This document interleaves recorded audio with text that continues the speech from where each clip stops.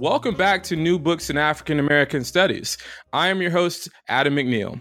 Today we have the opportunity to discuss the book, This Vast Southern Empire, Slaveholders at the Helm of American Foreign Policy, with its author, Matthew Karp, who is Assistant Professor of History at Princeton University. Welcome to the show, Dr. Karp. Hey, thanks. Happy to be here, Adam. Absolutely. And before we get into your book, would you be able to give us a brief description of really how you became and really kind of why you became a historian?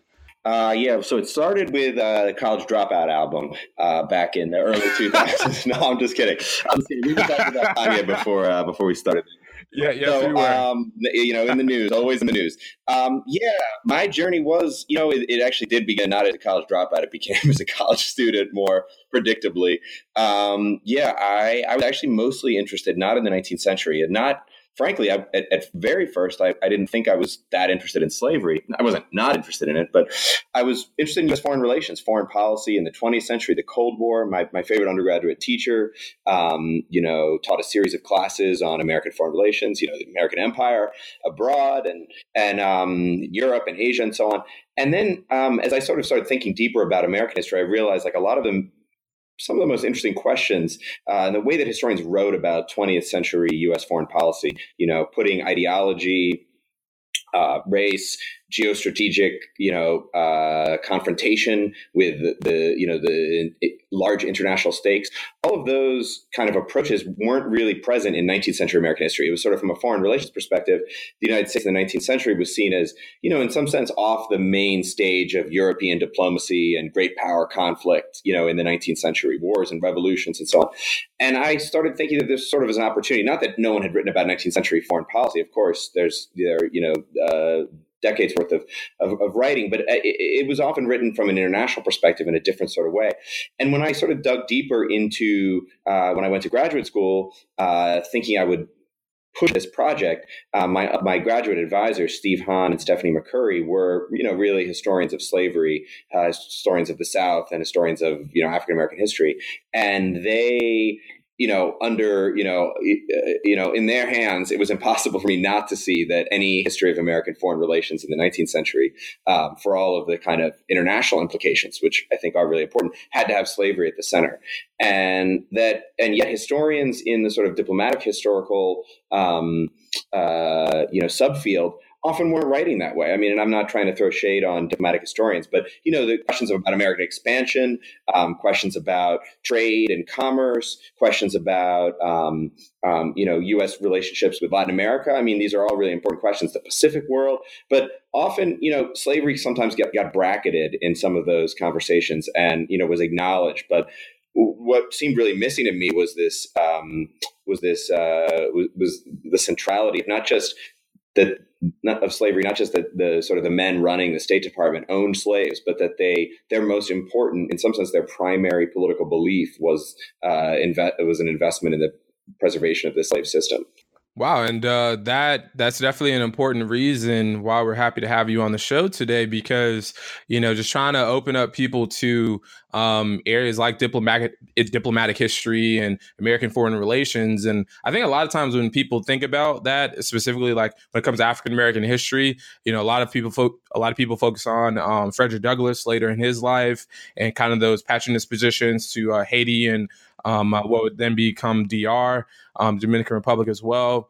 But, obviously there's an important layer that's still there, because even though, largely anyway, African Americans were not enslaved and otherwise were not involved in American foreign policy for maybe obvious reasons, but their bodies really were very much the currency of American foreign policy. So we got the part about, why you became a historian, but why this particular book, This Vast Southern Empire? Well, why this book and why that particular title too? Because I love it, by the way. Yeah, no, it's interesting. Well, so the title is another story. I can tell you that story, but just in terms of the book, yeah. So I was in grad school. I was thinking about slavery and foreign relations. But there were a lot of different ways to tell that story. And at first, in some ways, I actually thought, this might have been a more interesting book. I was thinking about telling the story, beginning the story with the slave rebellion in Louisiana in 1811. Kind of as which is still the sort of there have been a few recent treatments of it, but it's still, I think, a relatively under the radar for considering that in terms of numbers of enslaved people involved, it was the largest slave revolt in U.S. national history. Hundreds of people Oh my gosh, Dr. in Carl, I Louisiana. didn't Yeah, know yeah. that. No, yeah. Well, yeah, look Wow, it I up. I didn't know actually that. don't have like the details that's in my finger right now because I ended up moving away from that. But the idea was that in the aftermath of the Haitian Revolution, a lot of people, again in grad school in this period, were starting to think about. Certainly Haiti was really hot. I guess Haiti's still hot. But in 15 years ago, a lot of the first kind of, not the first, but a wave of scholarship about Haiti in the aftermath of the Haitian Revolution was really breaking in early American history. And, the argument was that in Louisiana, I felt like there was a possibility of thinking about this revolt in international terms as a kind of, an event that is only understandable if you think about a kind of international battle between slavery and freedom. It was happening in the Caribbean, it was happening in Latin America, and it was happening in the United States, and that a lot of these slaves were influenced by Creole planters fleeing Haiti and bringing their enslaved people with them, and then that I think the history of the revolt bears out that there was some influence there. I was thinking of starting it there, and I ended up not doing it just because there was too much happening in the later antebellum period, especially with these slaveholders. I never sort of found my way back there. But the book that resulted was definitely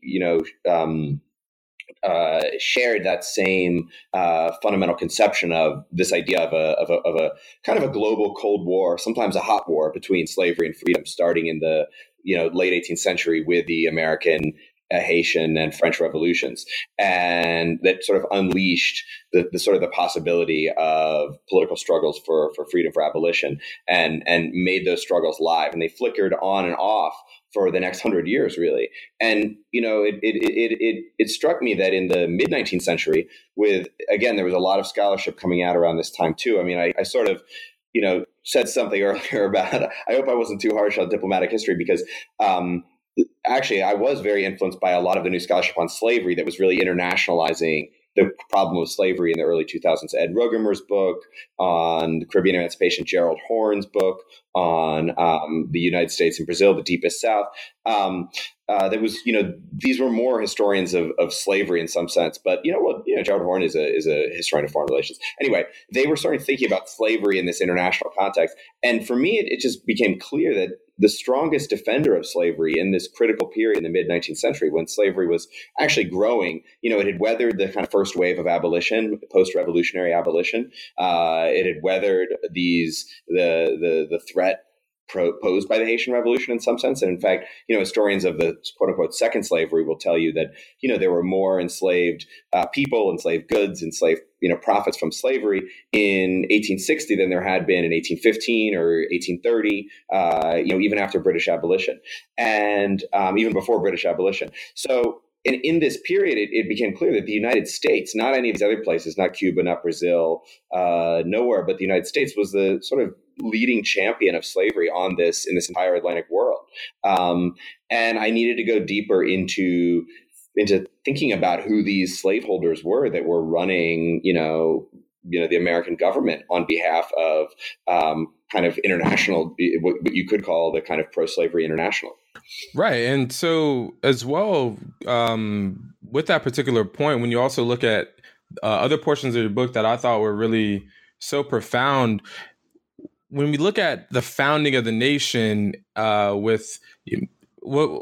there's one particular number where a large majority of the American presidents from Washington on until Lincoln, the majority of them are, if not slave holders, they're also people who are involved in some way with slavery. And so when I think about it, when I read that in your book or other ways in your book and in other works as well, when I was getting ready for the interview, I was thinking like, good grief, that that's something I don't honestly always think about, but it just goes really to show, slavery's importance to, not only the formation of the nation, but, the weathering, like you said, of the, of the periods of abolition, and how American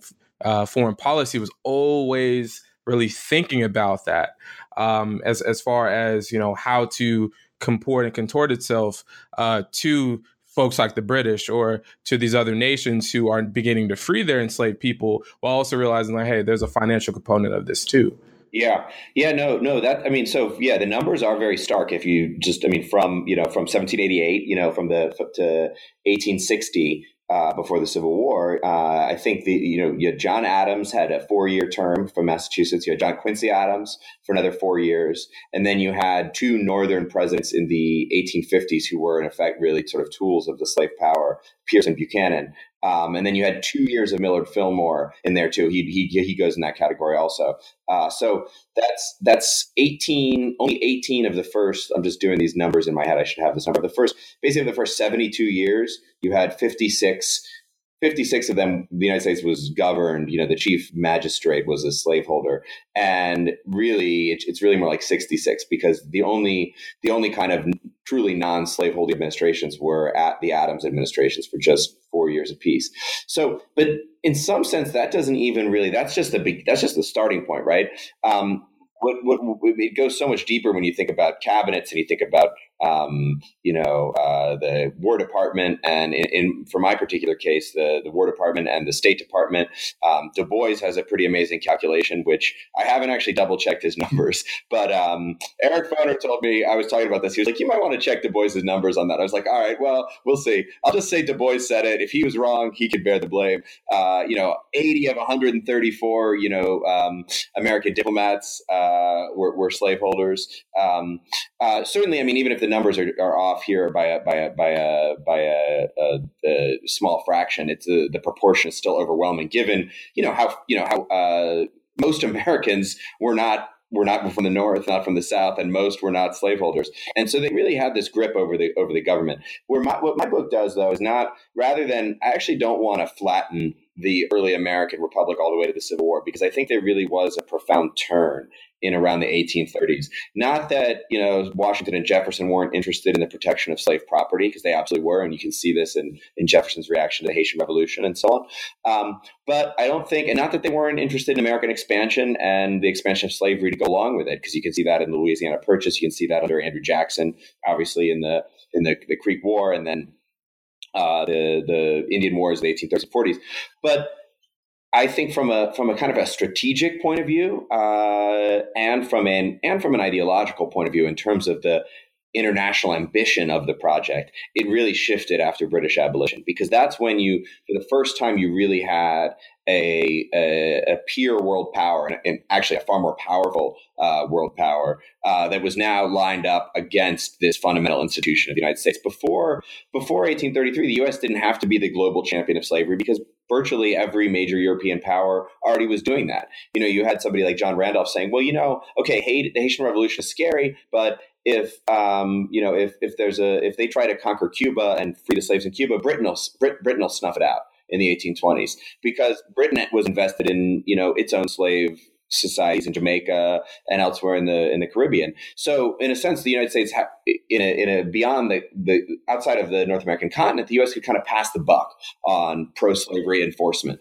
After 1833, that's no longer the case. Just strategically, Britain is now invested in being in an anti-slavery foreign policy, which was more aggressive in some places than in others. But certainly, when slave ships crash land, when slave ships wrecked in Bermuda and other British islands, the enslaved people were freed by the colonial authorities. So slavery doesn't exist on British soil anymore. And Mexico was like, this cannot stand. And in fact, the United States is going to have to step up and kind of assume, and this fits with the growth of American power and capacity over the course of the previous 50 years. But by the 1830s, by the 1840s, really when my book starts, the United States both has this sort of need, given British abolition, and the strategic capacity that kind of weight to sort of develop a more aggressive pro-slavery foreign policy. That wasn't just about the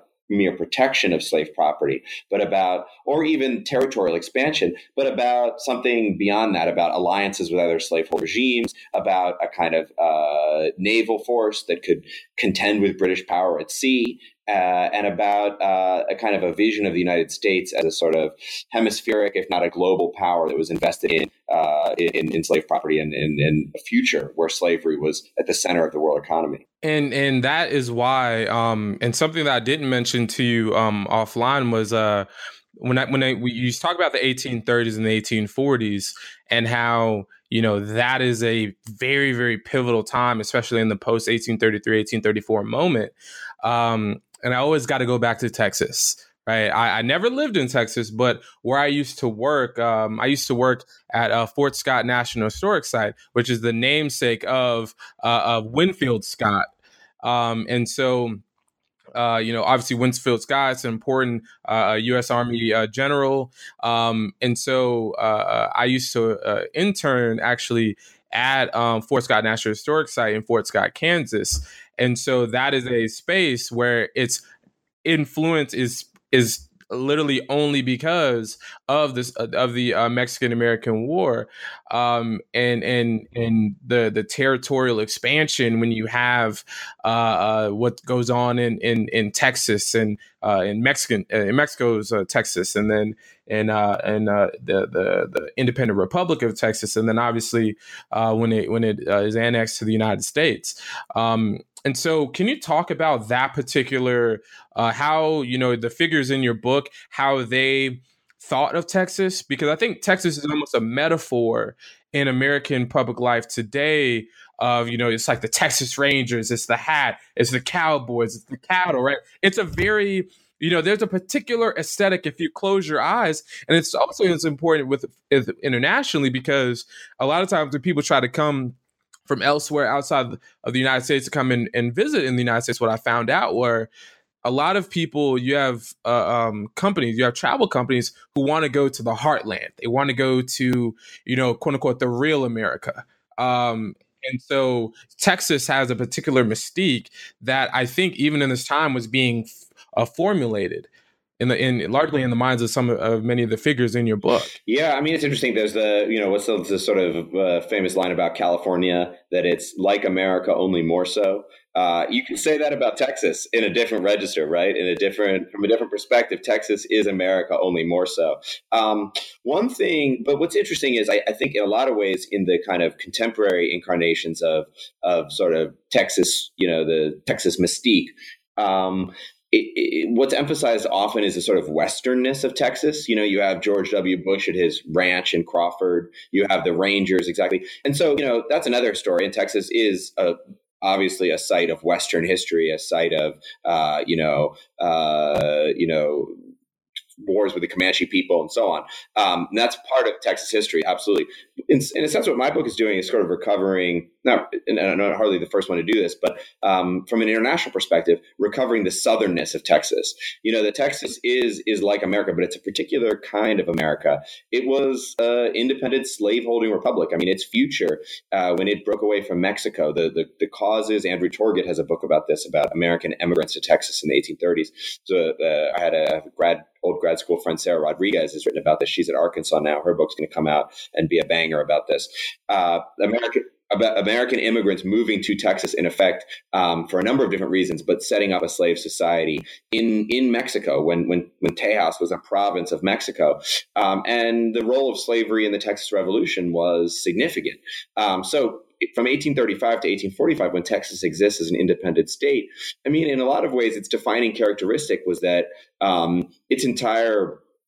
slavery, its entire economic, the premise of its future economic development, and even Jefferson knew about this way before Texas was an independent province, was an independent republic, was the idea of cotton, rice, and sugar were the possible growth of goods with the help of enslaved labor in Texas. That was how Texas was envisioning itself. It wasn't just, Rangers going off into the bush and kind of, fighting Indians or outlaws. The economic basis of Texas was slavery, especially in this early period.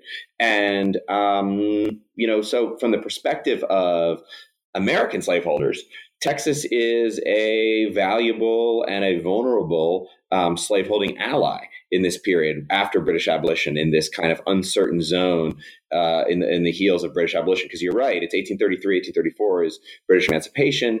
The acts are passed, and then Texas kind of achieves its independence, wins its war with Mexico in 1835 too. And in this kind of uncertain zone, American slaveholders, they're eager to annex Texas. But my argument isn't, it's not just because they want that land, although they do. That's obviously there, and there's abundant evidence to prove it, and abundant literature on the subject. But they also want to preserve Texas slavery from Britain, from Mexico, from other forces in the region that are, lined up against the expansion and the entrenchment of slavery. There are British diplomats in Texas that American slaveholders fear are trying to negotiate with the Texas government. Okay, we'll recognize you and give you protection and kind of help the independent Republic of Texas flourish if you agree to sort of a gradual emancipation plan. I mean, that deal is basically on the table for Sam Houston and various other Texan officials. Now, it's not likely that they would have ever taken that deal. They were committed to slavery. They didn't really see an economic future outside of slavery.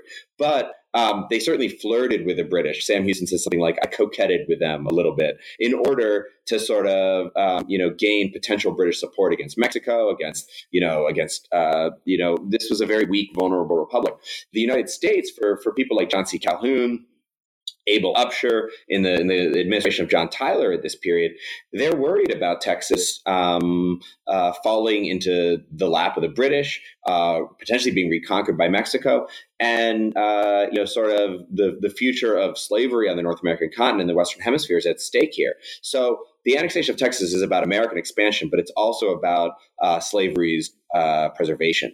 And, I think there's a Texas guy in Washington Diplomat who says something like the slave interest in North America can only be safe if it is consolidated under one government. And I think there's something to that, it's nice to have another slaveholding regime, but we're going to be way stronger and we're going to have much more power to project slavery if Texas joins the American Republic. So Sam Houston was actually probably the most independent-minded of these Texans. Most of the rest of the Texas sort of political leadership class, slaveholders, pro-slavery guys, they wanted in on the United States as quickly as possible. And that was achieved, in 1844, 1845, and did, as you say, lead immediately to the Mexican-American War. But in a lot of senses, the annexation of Texas was, I think I say something like, the quintessential achievement of this foreign policy of slavery. It's a moment where, in the absence of a kind of this aggressive pro-slavery analysis of a Cold War between slavery and freedom, I think it is questionable whether the United States would have annexed Texas. I mean, the truth is Andrew Jackson wasn't gung-ho about bringing Texas into the Republic in 1835. I mean, this is a question that I've been asked. Why does it take until 1845? Why don't was Andrew Jackson, not committed enough to slavery? I don't think that's it. But I think it required the much more aggressive pro-slavery geopolitical analysis of guys like Calhoun, Upshur, and Tyler, who were willing to risk the political, the domestic political blowback from Northerners and Whigs who didn't want any part of Texas, and were willing to sort of, had a sense of an international future in which slavery, the protection of slavery, was not just part of the American project, but at the core of the American project. And I think that is one way in which Tyler, Calhoun, Upshur outdid even Andrew Jackson on that front. Right. And I also think about your comments about John Tyler made me think about back in grade school. And then this probably happened to you too, where you have like a civics test, right? Or you have American history test where you're tested on all the American presidents up to a particular point. So, a hollow point being President Lincoln, right? And so it made me think, like, your book actually made me think about who are the presidents once we leave, like, Monroe, right? What are the ones, and I bring that point up because John Tyler, I think, is one of the more forgotten presidents, but he's he to me is he was one of the more interesting and intriguing figures in your entire book, not necessarily because of the entirety of what he did, but it's more so to the point that his importance is so much there, but how we acknowledge him in the pantheon of presidents is very minuscule, but he's very much important and very present to how we are presently constituted as a country. And so yeah, because that's what I'm saying. So thank you for bringing back old lessons from grade school. Yeah. Wait, do you remember which one you had to do? Let's see. I remember. Actually, no. It was typically to the Civil War. It was typically to the Civil War that we had to do, and I remember it was AP U.S. History AP American government. U.S. government in high school in 2009, 2010 in Winter Park, Florida, Winter Park High School. There you go. Shouts out. And I remember I was like that guy. Everybody knew, like, smart guy, Adam McNeil. But boy, so when I tell you, they did not like me after that because we had a team, right? And so we had to be like, all right, so my team, they put me in. It was like a debate, right? And so you're going up against the other part of the class. Right. And everybody was like, Adam. But for some odd reason, I went cold after I think I went cold. I choked. I choked like the Raptors did in game 1. So I choked. I missed 11 straight shots, and I remember that. And that was almost 10 years ago, but I remember it as clear as day. You went, I'll show my age. You went John Starks in Eastern Conference Finals back in the 90s. Yes. You hit nothing but iron. Yeah. Yep. My family's all from New York and they're Knicks fans. And so they still remember that. Remember that. Brief aside, of course. But I think all of this brings up, even in a playful manner, how important the annexation of Texas, right, and that whole process is, because as well, what it does, it kind of internationalizes the minds of many of the Americans who went in and actually fought in that war, because a lot of times people saw themselves as citizens of their individual states and not necessarily in a collective American consciousness. But in the Mexican-American War, at least from my cursory understanding of the conflict, you started to see people going down to Veracruz in Mexico, going down into other areas of Mexico, and they internationalized them in the sense of they are fighting on behalf of the country. And so go ahead. Yep. No, and that was the last part. But your book and this process made me go back in my thoughts about the conscience of what an American is. Yeah, that's a really interesting point. I'll come back. It was just as quickly on John Tyler. It's funny. Just on. The best biography of him is by Ed Crapel. It's called "The Accidental President." It doesn't have any other. It's not like it's not buttering him up in any way. He's most famous for being the first president who wasn't elected. He came into office when William Henry Harrison, spoke too long on a cold day and got pneumonia and crapped out after, a handful of days in office. And Tyler came, but I think the accidental aspect of Tyler's presidency is sort of, it is a contingent moment, but it's an important moment in American history because, I think in the space, certainly between, Jackson and Lincoln in that, 30-year window, I think it's arguable that there was no president who was more influential than Tyler. Some people would point to Polk. This is the Mexican-American War, but you don't get the Mexican-American War without the annexation of Texas. And that's Tyler's baby. He insisted on that kind of against, the received wisdom of both established parties.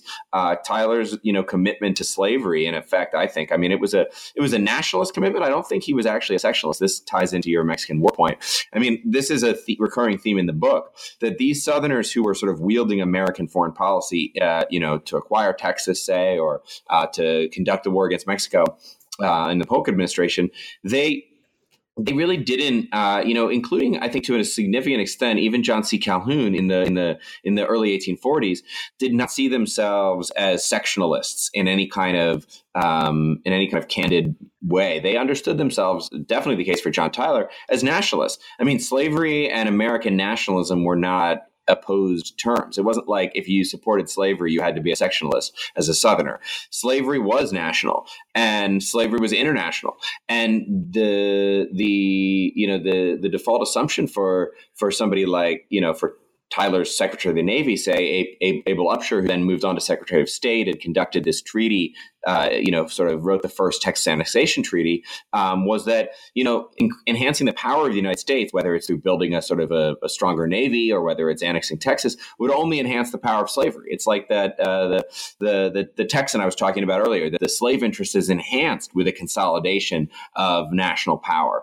And so when Tyler annexed Texas, I mean, he set in motion a whole series of events, certainly leading it. I think it virtually made the Mexican-American War inevitable. Obviously, Polk, following in that tradition, in some ways he wasn't quite as an extreme pro-slavery man as Tyler. He was more of a national Democrat in the Jackson vein. But, he certainly wanted to protect slavery and preserve the achievement of Texas annexation. And the Mexican-American War, it's interesting what you said about that. That is another sort of theme in the book. Often that war is treated, for historians of the Civil War era, the Mexican-American War, you can't read, Jim McPherson's book on, Battle Cry of Freedom, or actually the big George Herring book, The History of American Foreign Relations, from colony to superpower, all sorts of giant surveys of U.S. history in this period. The Mexican-American War functions as a kind of ominous warning about the sectional crisis ahead. You're acquiring all this land, and it's that territory that ultimately is going to provoke the North and the South to fall out over the extension of slavery. And obviously, there's a lot of truth to that. But in the moment, this was not a sectional conflict. I mean, the largely Southern leaders and generals, including Winfield Scott, who executed and sort of commanded both the diplomacy leading up to the war and then the war itself, and the treaty following the war, they were disproportionately Southern. They were disproportionately slaveholding, but they saw themselves as Americans. And I think the conquest of northern Mexico was, the conquest of California, New Mexico, et cetera, and then the negotiation of peace with Mexico was, they enhancing the slavery interest and enhancing American power were not opposing goals. They were compatible. And by making the United States a kind of a truly intercontinental empire with interests, not just in the Atlantic world, but in the Pacific world, through California, slaveholders saw that as sort of enhancing the power of slavery, globally. Right. And something, that also made, that also really conjured up some thoughts to me is that when we think about what's also going on, a point to revert back a brief second, when we talked about British abolition, right? Because I think something that's starting to really be written about a lot, especially in the context of what's happening in the Windrush debate right now, which is happening presently in Britain, about the citizenship of those of the Commonwealth nations, right, who left in the 1950s, 1960s. What made me think about this was that even in the context of British abolition, imperialism was something where, racism and imperialism racism, imperialism, colonialism are all really intertwined, and kind of how the United States is looking at the British, looking at what they're doing elsewhere in the world, to looking to India, looking to Australia, looking to really the Pacific Islands as well, and other places within the British Empire, and how American slaveholders are even looking and linking kind of their perceptions of what they're doing. So I don't know if that's fluent, I guess, in what I'm trying to say, but No, I think I understand what you're talking about. I mean, just the international stakes of this conflict, right? I think the way in which slavery and empire were overlapping forces it's complicated. I mean, you think about the British case. I mean, I think actually a lot of the writing, the sort of historical literature on this question has really emphasized, and not wrongly, the relationship between anti-slavery and empire, right? And the way in which the British Empire, sort of after 1833, there's a good book by Richard Hussey about this that's more recent, but this tradition goes back a long way, that the British Empire abolishes sort of specific, chattel slavery in the West Indies in the 1830s. But in a sense, for the rest of the 19th century, Britain mobilizes anti-slavery sentiment and the kind of anti-slavery justifications often to sort of conduct other imperial policy in, say, most prominently in Africa, when, in the 1870s, the British penetration of West Africa and, what would become much of British West Africa was justified by the need to sort of abolish slavery, African slavery in Africa. And so, it can get weaponized as it also becomes used, David Bryan Davis sort of, argued this, that, anti-slavery gets weaponized in effect to defend industrial capitalism. Other people have argued it gets weaponized to defend the British Empire writ large, that, okay, we're an anti-slavery power. In a sense, Chris Brown's book makes this point to some extent, as in the earlier period. We're an anti-slavery power, and that justifies that we can maintain our empire in India or, in the rest of Asia and then later in Africa, because,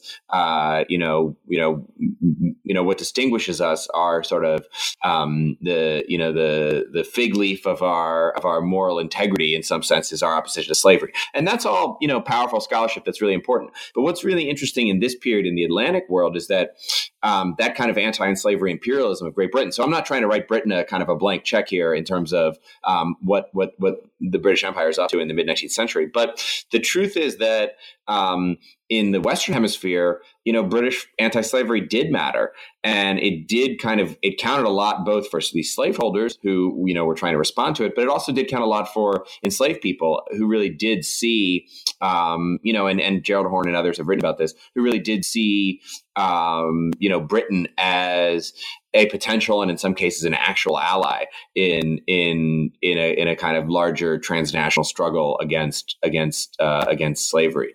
Certainly, against the slave trade. The British Navy was instrumental in kind of cracking down on the slave trade and kind of pushing Brazil, say in the 1840s, to accept a reduction and an elimination, in a sense, of the slave trade.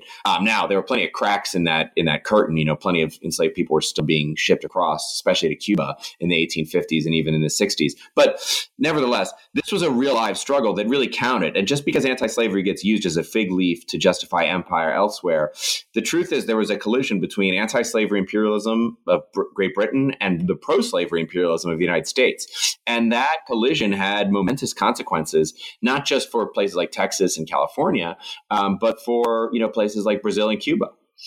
Exactly. And something I remember, I think it was Senator Ted Cruz in the previous presidential election talked about how America does not pick winners and losers, when it comes to, who quote unquote wins in America and in the world.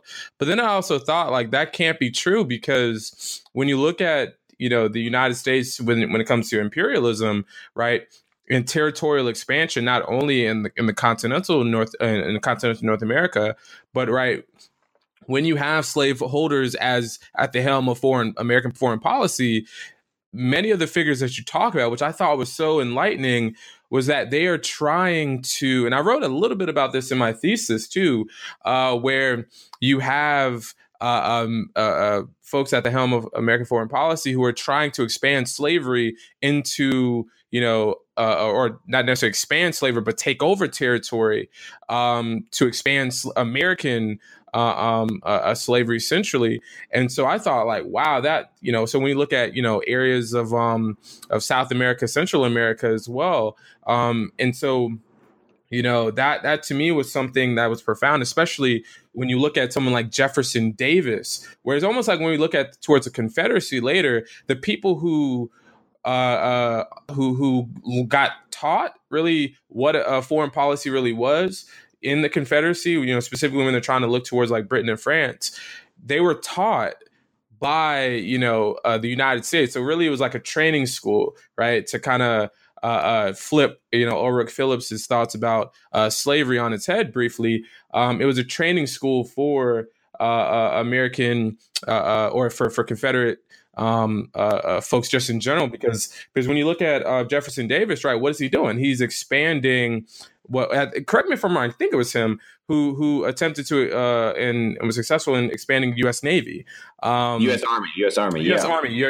There you go. And so, that was something that was profound to me. Was I thought like, man, this is something that when we think about states' rights, you, at least in my mind, automatically conjures the thought of conservatism, but conservatism. Not necessarily, because, you're trying to expand something nationally, right? That's the antithesis of conservatism. Well, yeah, that's really interesting. I toyed with that question of conservatism. Actually, I remember I kind of got in an argument with Stephanie McCurry in grad school where I was sort of saying like, well, how conservative are they if, actually what they're attempting to do, because the book argues that, slaveholders are making, both with their foreign and military policies, but in their writing and thinking about the future of the world, they're making a daring leap into modernity, that they have a kind of pro-slavery progressive ideology. And she ended up sort of convincing me that it probably wasn't worthwhile to like stake my book on a kind of a murky interpretation of what conservative is, because it can mean a lot of things. And to be honest, that's not my, that kind of political theory isn't my forte. But what's significant though, in what you say, is that certainly they weren't small government, sort of laissez-faire states' rights conservatives in that respect. They were definitely big government conservatives when it came to foreign policy. They combined, I think they did genuinely, again, because for reasons that had to do with slavery, these slaveholders like Davis, genuinely opposed the expansion of the federal government in domestic policy. Calhoun and Davis adamant about, in opposition to, federal spending, that would imply a kind of the federal government's role, infringement of state rights in terms of internal improvements, in terms of, infrastructure, in terms of any kind of, the effort to set up a Department of Agriculture, any kind of domestic spending. And the conventional interpretation, which is right, I think, is that, that kind of expansion of federal power could potentially undermine the slaveholding control of state governments, which were, what made slavery legal. Slavery was not official. I mean, they argued it was in the Constitution, but their last line of resort was the state governments. And then also the slaveholders' direct control over the property of, the enslaved people under them. So that in a sense that an expanded, empowered federal government domestically could interfere in a kind of indirect way, ultimately, with slaveholders' control over their slaves. And that's right. And so that did inform their kind of small government conservatism. But that only goes so far as domestic policy. When it came to foreign policy, they were very aggressive about wanting to enhance national power, about wanting to expand the government, about expand the army, expand the navy. They passed all sorts of civil service, foreign service reform. They wanted to buff up the diplomatic corps, because it wasn't just about fighting wars. It was about expanding American influence internationally.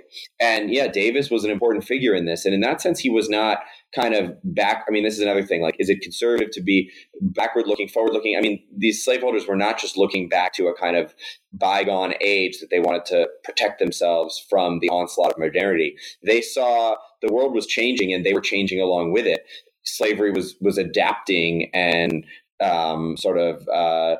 transforming itself to suit the evolutions of the modern world, the rise of industrial capitalism. While slavery, slave societies were producing more cotton than ever to fit the British and Northern textile factories. You have mass consumer culture. Well, then we're going to bump up our production of coffee and sugar. We're going to bring railroads into the South, into Cuba, into Brazil. We're going to mechanize, sugar plantations. If you look at some of these photos of sugar plantations in Cuba in the 1850s, I mean, they look almost futuristic.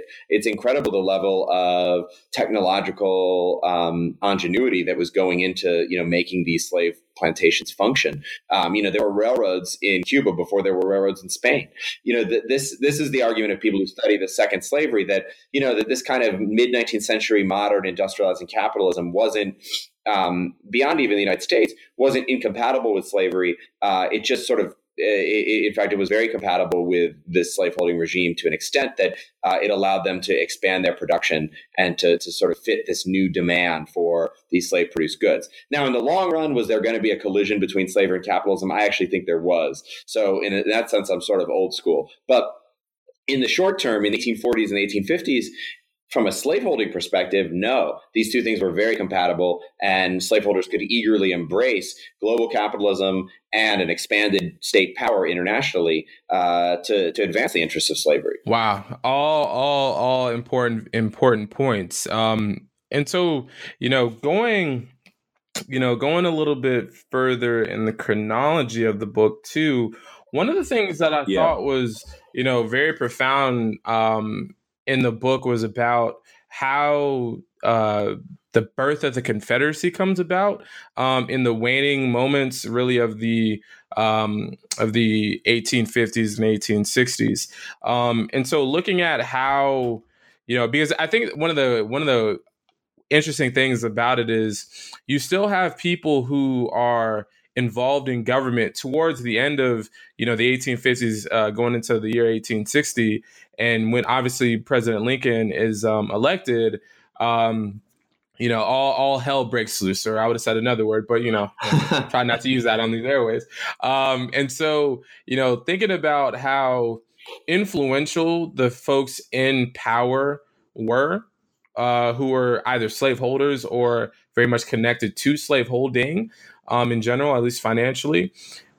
I always think about how intriguing it is when they effectively remove themselves from the American central government to found something else, and kind of like maybe this might be too highfalutin, but kind of like the brain power and the brain trust that leaves as well. And obviously it's replaced by others, like Secretary of Wars and other things, but kind of like what that does to really not only found the new nation, the Confederacy, but also kind of how they had used particular ideology while in the United States government that they try to contort within the newfound Confederacy that doesn't necessarily, align with their prior thoughts, especially within the foreign policy lens as well.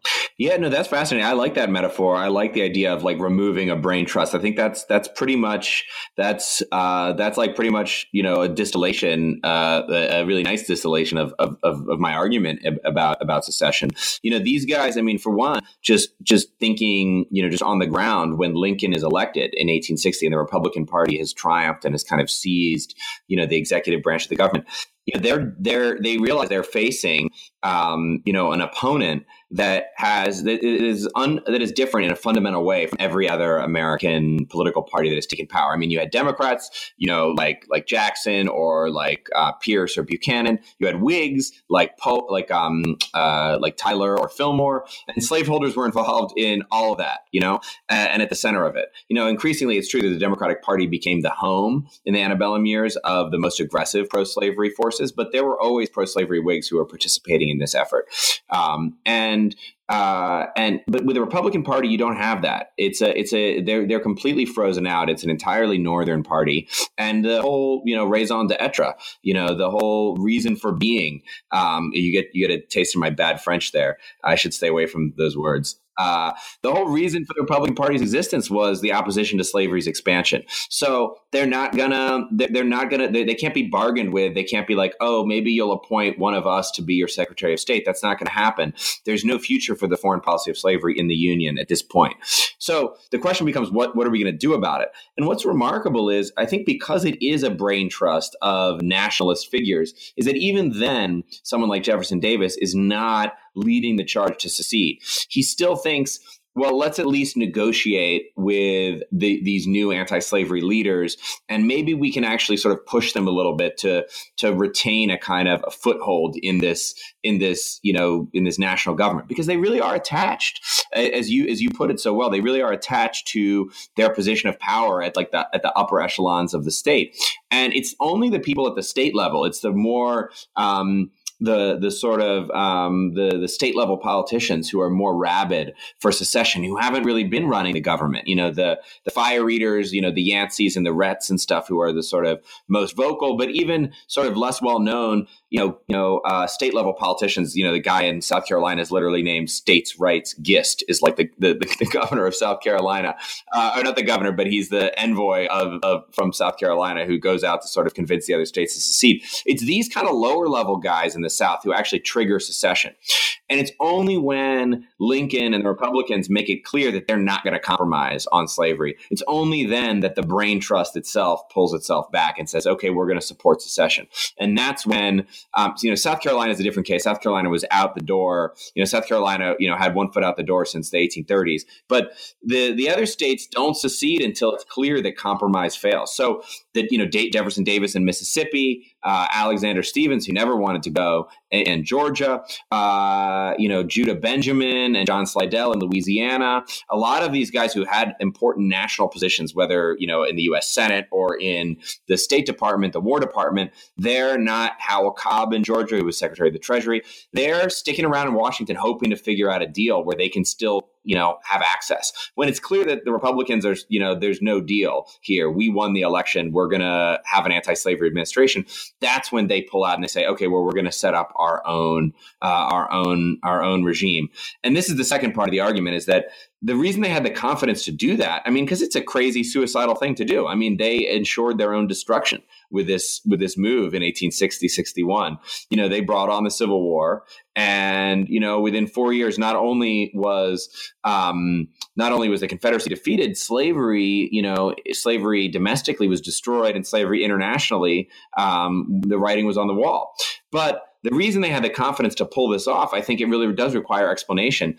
A, they were frozen out. They were pushed out of the Union by these Republicans. And B, they really believed that slavery could thrive on the world stage. This is an important part if we think about the origin of the Confederacy. They really believed that the Confederacy would find allies, maybe not direct military allies, but at least find aid and support, at least acceptance in this sort of the arena of nations. And that there was nothing about slavery that prohibited a slaveholding regime from joining the family of nations in the mid-19th century. And they pointed to all sorts of international phenomena that, from their perspective, showed how compatible slavery was with, global capitalism, with the spread of global empire, with the kind of rising tide of racial science and racial, more aggressive versions of biological racism.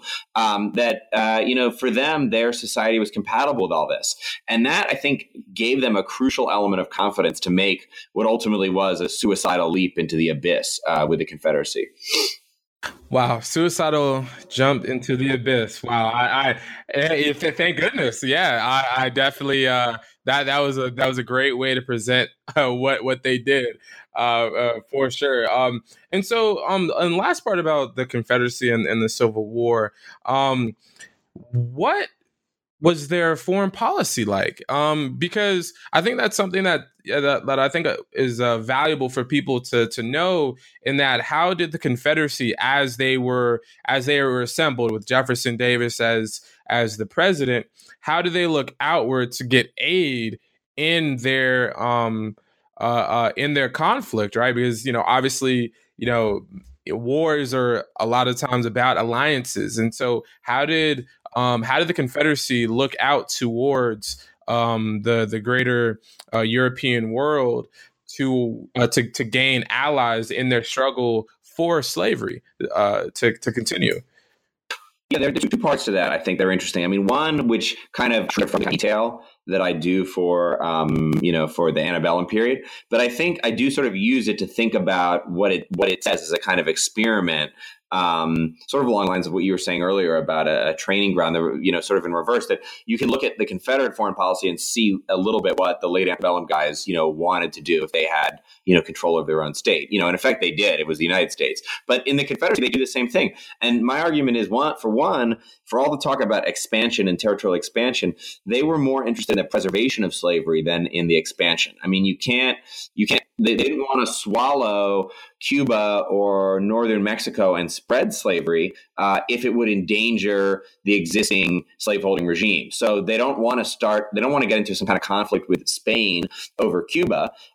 They'd rather sort of make peace with Spain. In fact, say, hey, Spain, you and I, we're both international, we both have an interest in international slavery. Maybe you could sort of, nudge, nudge, wink, wink, allow our blockade runners to, resupply in Havana and so on. And they did.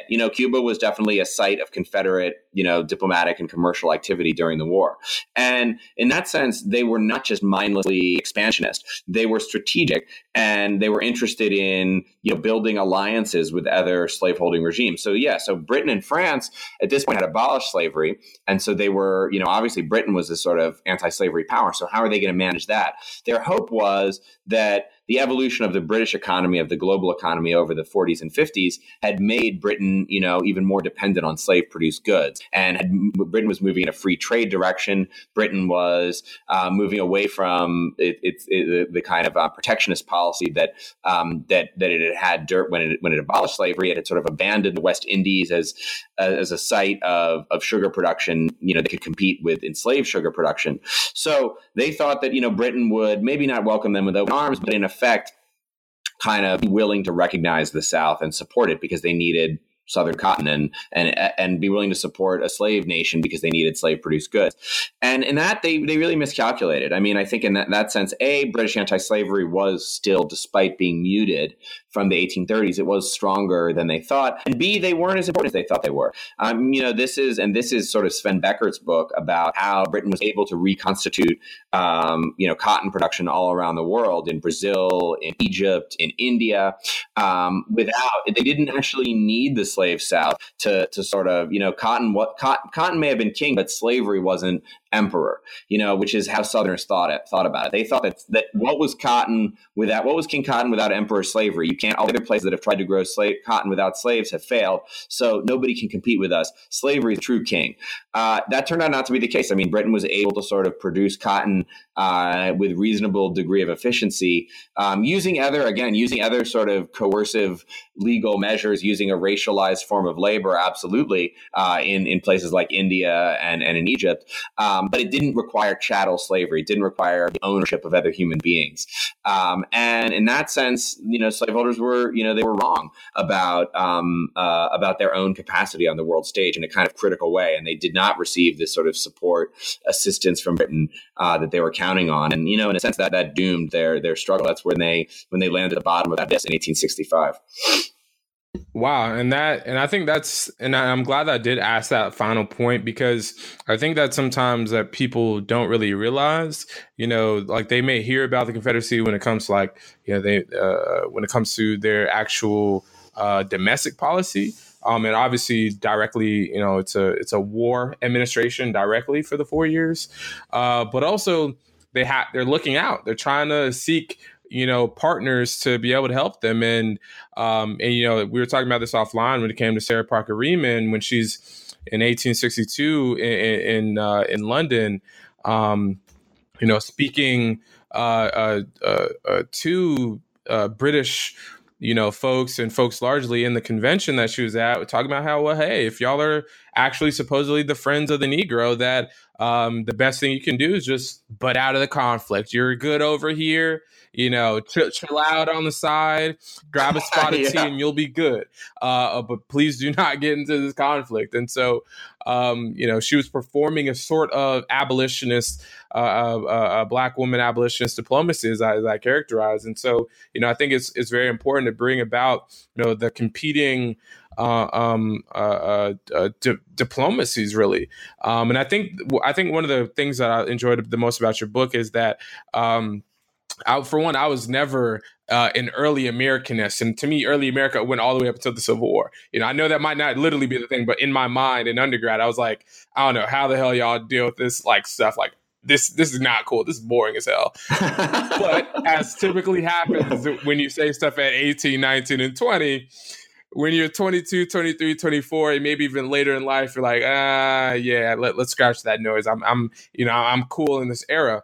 And I can kind of Now you're writing about diplomacy in the 30s. So yeah, are you right? Yeah, so for me, that's why I think this book is so great, because I kind of felt the same way about diplomatic history. I'm like, oh my gosh, like what do you got to be in like the foreign service or something? You got to be like in the Peace Corps or something like that. But I was like, no, like there's some valuable work that's being conducted that is not simply kind of like, I guess, at least in my novel eyes, like a very kind of boring, kind of very clustered. Right. I mean, I think what you're speaking to is what I was saying about, the way in which a certain style of traditional diplomatic history was written that kind of abstracted it from major political ideological issues like slavery. And I think that's true, that some of that older scholarship was written in that vein, and that, there's a reason, not to excuse your inexcusable ignorance and youth. But I mean, I think that's a fair point. And what you said about, Sarah Riemann, I mean, that's interesting. I hope we can continue to talk about that later. But the question of pro-slavery and anti-slavery diplomacy and internationalism, and also diplomacy exists outside of state governments, right? Like Sarah Riemann is in England lobbying the British government, not as a representative of the U.S. government, but she's still doing diplomacy. And, slaveholders were doing that too, unofficial and official capacities. This is a global struggle, at least a transatlantic struggle, specifically, in the 1860s when it comes to intervention, in the American Civil War, British abolition, American slavery, and both sides have their European brigades in effect, who are going both officially and unofficially. Absolutely, and so in the final couple minutes that we have with you today, can you speak to what your because this book completed in 2016. I believe 2016, very important with the election. I see what you were doing there. I just want that extra year. I want that extra year. I don't want you to say, hey, it's been 3 years, Carp. Where's your next book? I would say, no, it hasn't even been 2 years, sir. Fall 2016. I beat Trump by 2 months. Yeah. Oh wow! Thank God we got one win. We got one win. And so with that being said, what else are you working on going forward into 2019 and 2020? I suppose. Yeah, exactly. 2020, we'll see. That would be good. I'm working on it's funny. You talk about anti-slavery diplomacy. I'm working on anti-slavery politics before the Civil War, specifically the Republican Party. I mean, I think what interested me in this moment we were just talking about secession is how kind of unyielding the Republicans were when it came to the things that, these pro-slavery leaders really wanted in terms of pro-slavery foreign policy. And it made me, kind of want to go back and, give the Republican Party another look. As a party that I think in a lot of ways was a lot more revolutionary, a lot more radical than we're inclined to give it credit, because they weren't, the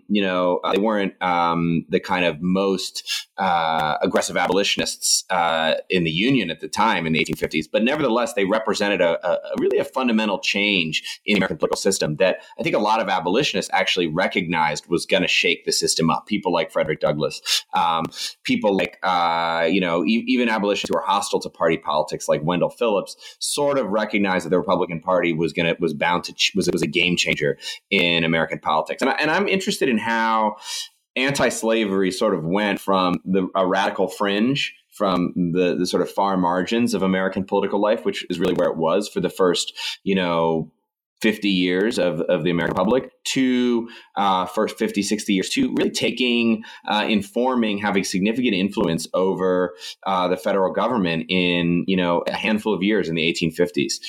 So that's the next book. It's obviously a big one. It's more, I think, domestic than the first book. It's more about, what was going on in the United States in the political struggle over slavery.